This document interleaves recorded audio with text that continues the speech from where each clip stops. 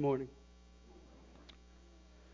So the way it normally works is there's a certain degree of communication between the minister and the music team and the sister Mary who prepares the bulletin.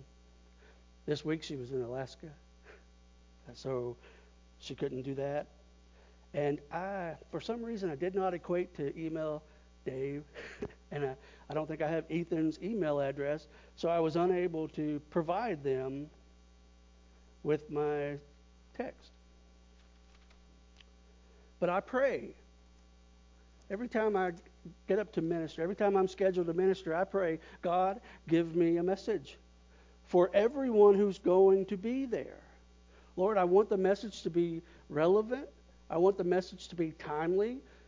I want the message to be your word, your spirit, your communication to us, not mine. That's my prayer. And I'm honest with you, before I came here, I'd never been in a church service that required that. We need your text. We need a title. We need it for the bulletin. We need it for the music team. I always just rely on the Holy Spirit unifying it. And in a way that serves as confirmation for me.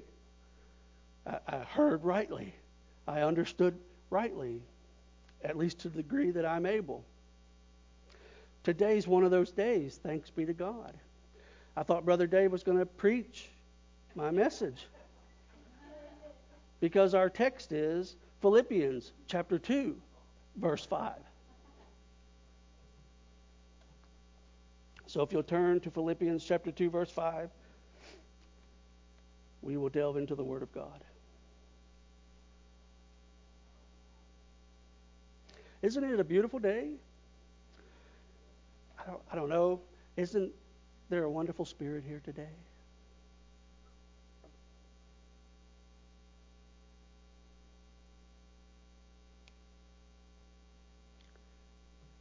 Philippians chapter 2, verse 5. Have this attitude in yourselves, which was also in Christ Jesus. Let us pray. Father, I thank you that your presence is manifest already. I thank you, Lord, that you have made it aware to us that you know where we are. You know what we need. And you are present to provide those things, Lord, to be that which we need. Like the song that we sang, you are the breath in our lungs. So we offer that breath back to you in praise. I pray your Holy Spirit come and preach to us today.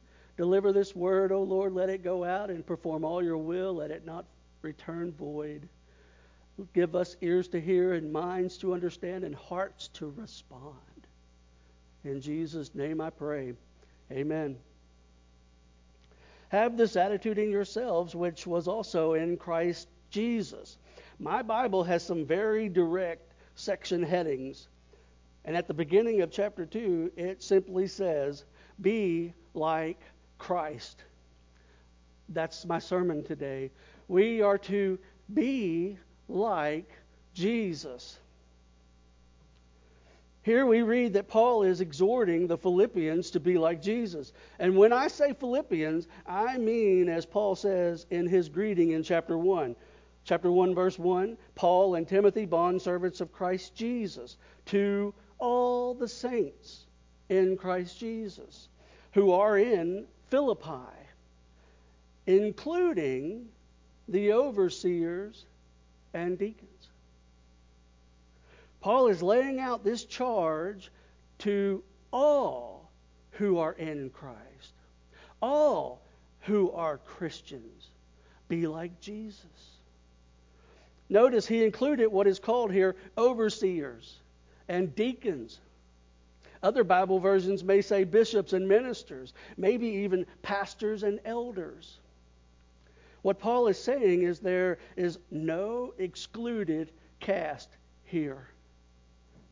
All who profess Christ as Savior must at some point and to a great degree live and act in such a way as to exhibit having the same attitude as Jesus. I noticed when we were singing, all the lovely songs, thank you worship team, was about worship. Worship is a posture. It's not just that we sing. Worship is a posture, and that posture is we humble ourselves before God. We recognize Him as God. And it's interesting that attitude is also related to posture. Philippians 2:5, have this attitude in yourselves, which was also in Christ Jesus. The King James reads, let this mind be in you, which was also in Christ Jesus. And the ESV says, have this mind among yourselves, which is yours in Christ Jesus. What exactly does this mean? Well, to start, the words, have this attitude, let this mind, have this mind, from the aforementioned versions are all the same Greek word, phroneho, a verb. It's something that denotes action, doing. The root word is phren, meaning the midriff or diaphragm. That's why in some of the older versions we hear, my bowels are moved for you. But it's the diaphragm and the parts around the heart. The Greek is referencing the heart, just as in all Scripture, being metaphor for representing the entirety of man, the intellect, the emotion, the will. Phroneo means to have understanding, to be wise, and to care. So if we combine that word with its root word, it is a way of thinking and responding, influencing both emotion and intellect. At the same time, both visceral and cognitive. It's equally from the heart and the mind. This is what Paul is referring to when he says, have the attitude of Christ. It is the entirety of who we are that's changing. And I want you to realize that this word is used in the letter to the Philippians 10 times. And it refers to thinking and caring and unity of heart, individually and corporately. Whenever we take on the attitude or the mind of Christ, it affects our entire being. When Paul says, have this attitude in yourself, which is also in Christ Jesus, he is saying this way of thinking is going to affect your entire being. It will affect all that you are, all that you do, and how you do it. And not only will it unify you as you, but it will unify the body of believers as the body of Christ. I know there are some people, and I've witnessed it and perhaps even partaken in it of myself, but there are occasions where it's all emotion. But that can only carry you so far. And then on the other hand, there are occasions where our faith, our worship is entirely intellectual. But again, that can only take you so far.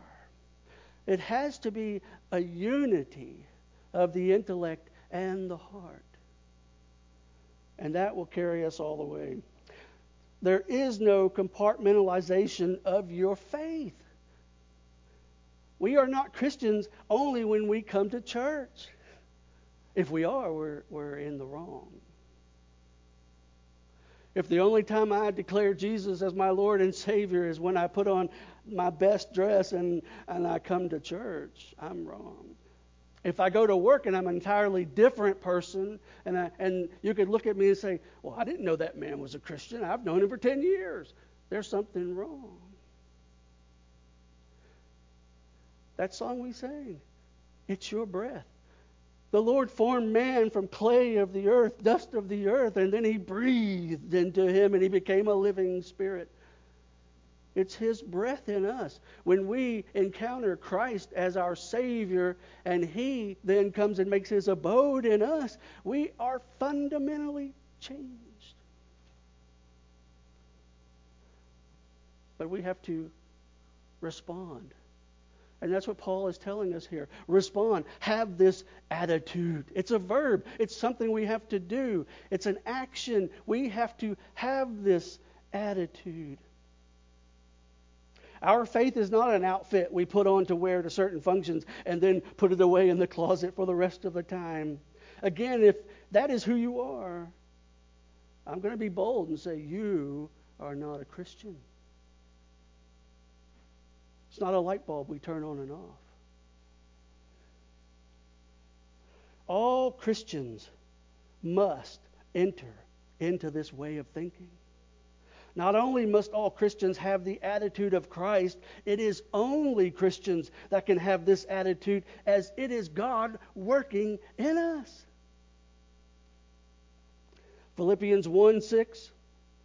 For I am confident of this very thing, that he who began a good work in you will perfect it until the day of Christ Jesus. He's going to bring it to completion. He's going to bring it to maturity. He's going to bring this work in us to wholeness. This is a work of unifying the body. So what precisely is this attitude then that Paul is referring to? It's wonderful how the Lord works. I mean, in Sunday school, we studied this very thing. This is how we're supposed to study. Philippians, let's read. Philippians chapter 2, verses 5 through 8. Have this attitude in yourselves, which was also in Christ Jesus, who, although he existed in the form of God, did not regard equality with God a thing to be grasped, but emptied himself, taking the form of a bondservant, and being made in the likeness of men. And being found in appearance as a man, he humbled himself by becoming obedient to the point of death, even death on a cross. This is the attitude Christ had. He existed in the form of God. From eternity past to eternity future, he was, is, and always will be God. John 17, 1 through 5, these things Jesus spoke, and lifting up his eyes to heaven, he said, Father, the hour has come. Glorify thy Son, that the Son may glorify thee. Even as thou gavest him authority over all mankind, that to all whom thou hast given him he may give eternal life. And this is eternal life, that they may know thee, the only true God, and Jesus Christ whom thou hast sent. I glorified thee on the earth, having accomplished the work which thou hast given me to do. And now glorify thou me together with thyself, Father. Here's the point. With the glory which I had with thee before the world was. He existed in the form of God. In Hebrews 1:8, but of the Son, he says, thy throne, O God, is forever and ever. I want us to get a clear picture of this now, because sometimes I think passages of Scripture like this is so far beyond our comprehension that we really need to take a moment and consider what's being said. He existed in the form of God, and then he emptied himself. He laid aside all his rank, dignity, station, stature. He left heaven. I just had to counsel my father because my mother recently passed away, and he's really dealing with depression. And I said, Dad, we know where she is, and I'm pretty certain she wouldn't want to come back. And I don't want to bring her back from that place. But Jesus left heaven. He stepped from outside of time into the confines of time and took on mortality. These acts alone are incomprehensible to my feeble mind.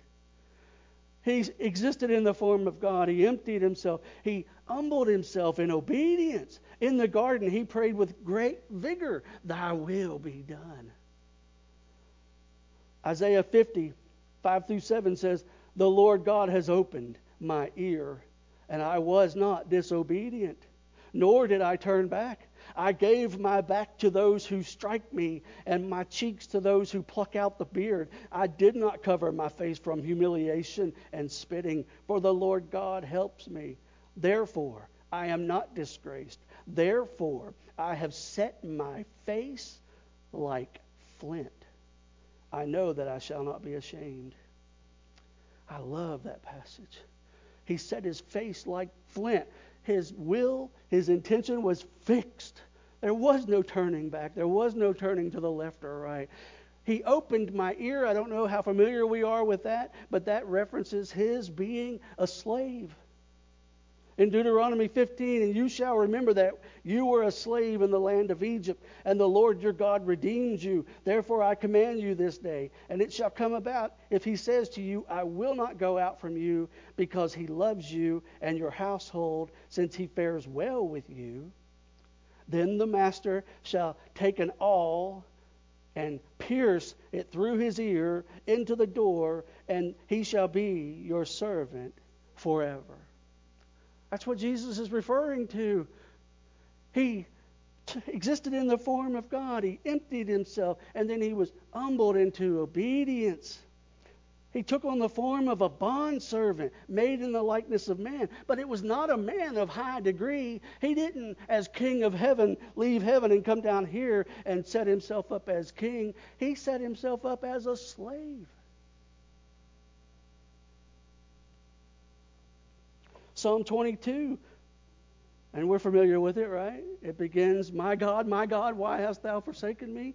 It's that prophetic cry of anguish heard finally from the lips of Jesus upon the cross, as him being in verse 6 in Psalm 22, he's a worm and not a man. A reproach of men and despised of people. And if you can say that, oh yeah, I understand this, or I can comprehend this, I don't think you can. I can't. How can we comprehend that God comes down and subjects himself to this? He died, and not just died, but the ignoble death of a criminal on the cross. A cursed thing. Galatians 3, Christ redeemed us from the curse of the law, having become a curse for us. For it is written, cursed is everyone who hangs on a tree. Why am I belaboring the point? I want us to understand what it means when Paul says, have this attitude. Let this mind be in you. Can we honestly say that if we examine our lives, if we examine our attitudes, if we examine the way we interact with each other and with everyone else, is this the attitude? Not for me. Not all the time.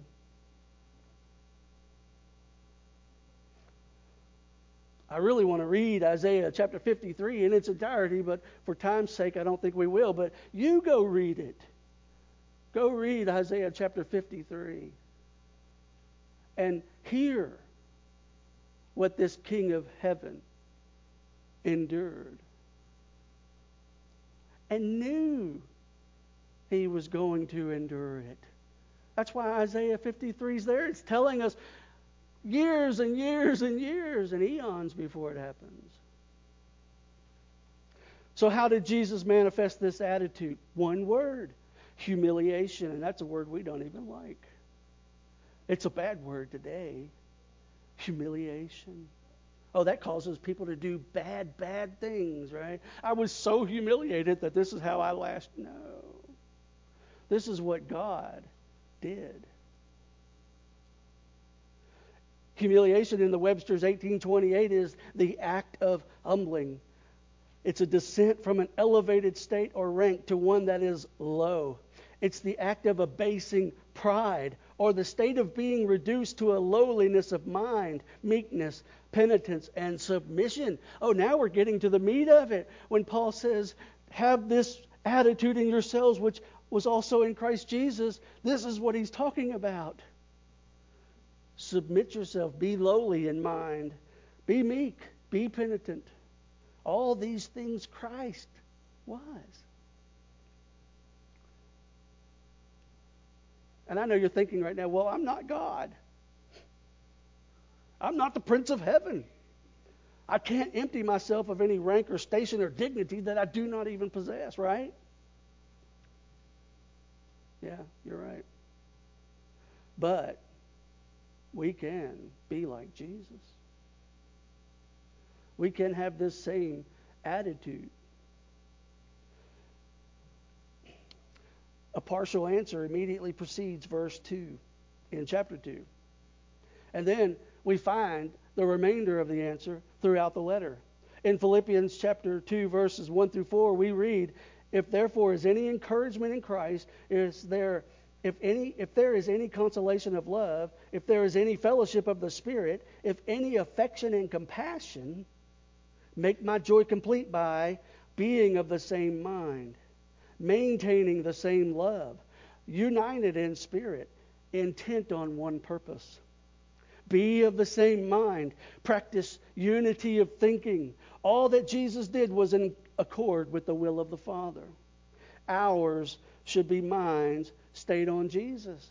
Corporate fellowship, worship, gathering together should all be about Jesus, the author and finisher of our faith. He is the supreme goal, the ultimate end. That's why we gather together. We don't come here to talk about sports. We don't come here to talk about what we did at work the other day. We come here to interact with God. Unity of thinking. Our lives should reflect this unity of thinking. Unity amongst ourselves as the body of Christ, but unity with Christ. What is the goal? What is the purpose? What is the reason? Why did He call you? Why then, when He called you, did He not just take you? Maintain the same love. Be united in love towards one another. The Godhead of Father, Son, and Spirit is one of perfect love. Ours should be a testimony and witness of love, but most especially a love for those of the house of God. Yeah, we're supposed to love for the lost. We're supposed to reach for the lost, but we're supposed to love the brethren even more. Do we see that? Be united in spirit, intent on one purpose. Be unified in spirit and purpose. The Father sent the Son sends the Spirit draws men to the Son. A singular purpose, the salvation of those that would be saved. The intention and purpose of the Christians should be clear. The preaching of the gospel, the life, death, burial, and resurrection of Jesus the Messiah, the only hope to this dying world. This is what it means to have this attitude in yourselves, which was also in Christ Jesus. We can go through the Gospels and see this. We can read the epistles and hear it echoed.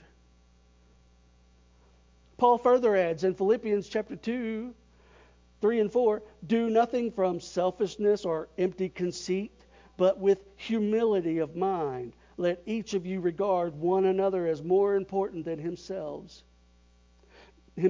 Do not merely look out for your own personal interest, but also for the interest of others. That cuts to the quick. And we can see that that's precisely what Jesus didn't do. He didn't do anything from selfishness. He didn't do anything from empty conceit. But with humility, He humbled Himself. He regarded us more than Himself. He regarded the Father's will, more than His own will.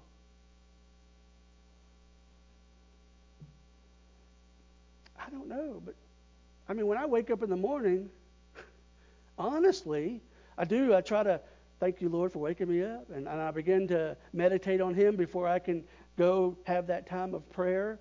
But one of the first things I think is, I'm hungry. Right? Throughout the day, there are various things that it's me, it's myself, it's me. And if I'm not careful, that becomes the clarion call. That becomes the defining edict. Me. In this society that we live in, that's what we see most of all. Have yourself a good time. Do good to yourself. Be good to yourself. Care for yourself. That's all we hear. That's not what Jesus did. He came and He left heaven. He emptied Himself. He humbled Himself. And He died a most horrid death. In shame. We like to paint our paintings and make our sculptures, and Jesus always has that little loincloth there for modesty's sake, but he was hanging on the cross naked, exposed.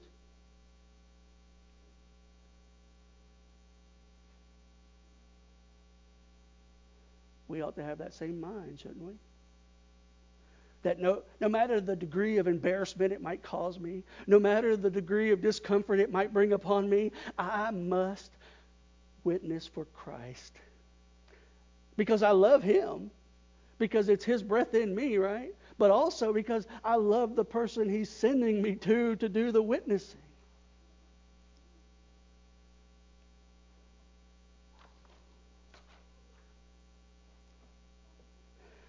The partial answer that we find throughout the rest of the book, the rest of the letter, Philippians 1, 9 through 11, and this I pray that your love may abound still more and more in real knowledge and all discernment. That's all we're trying to do here. Understand what the Lord is telling us. Understand the purpose that he's given us. Understand what these words mean.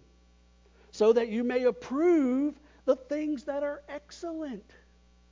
And in order to be sincere and blameless until the day of Christ, having been filled with all the fruit of righteousness which comes through Jesus Christ to the glory and praise of God. This is what it's all about. Our love should abound as we grow in knowledge and discernment. Our love should abound even more. And that we would then begin to approve the things are excellent. I tell you, my prayer more and more, and I've probably said it before, and I'll say it again, that I want his kingdom to come. I want his will to be done, because I weary so much of such a wicked world. I want to approve the things that are excellent. Why? Because there's a most excellent spirit in me. It's him.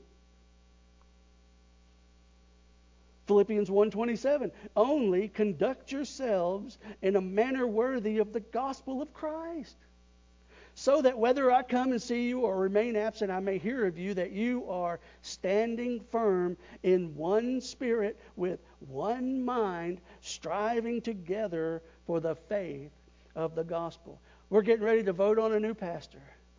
And the vote goes well, it's the Lord's will, and he comes. It's not going to be us and the pastor. It's just going to be us.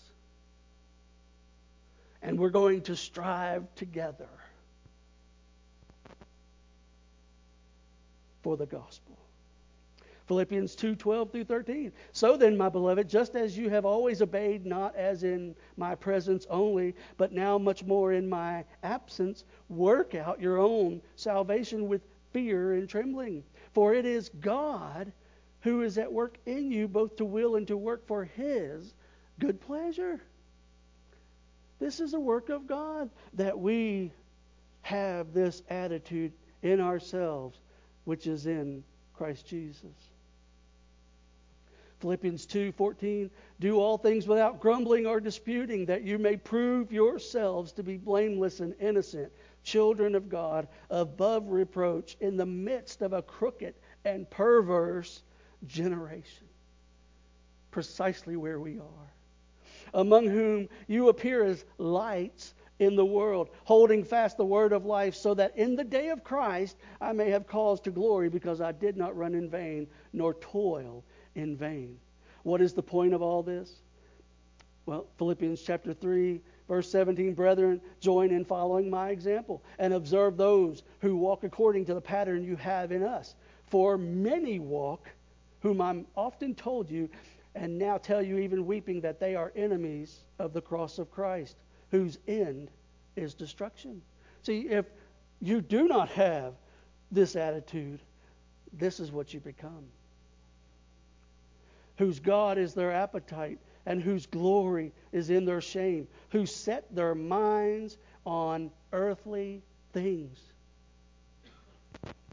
For our citizenship is in heaven, from which also we eagerly wait for a Savior, the Lord Jesus Christ, who will transform the body of our humble state into conformity with the body of his glory. Do you not see? that if we humble ourselves now, and if we take on this attitude, if we allow the Lord to work in us this mind of Christ, and we will suffer as He suffered, we will also be glorified as He was glorified. When Jesus humbled Himself to the will of the Father, what was the final result? Philippians chapter 2, 8 through 11. Thanks to Brother Dave. And being found in appearance as a man, He humbled Himself by becoming obedient to the point of death, even death on a cross. Therefore also God highly exalted Him and bestowed on Him the name which is above every name, that at the name of Jesus every knee should bow, of those who are in heaven and on earth and under the earth, and that every tongue should confess that Jesus Christ is Lord, to the glory of God the Father. Oh, that our lives could also be lived in such a way as to bring glory to the Father. Let us pray. Father, I thank You for Your word.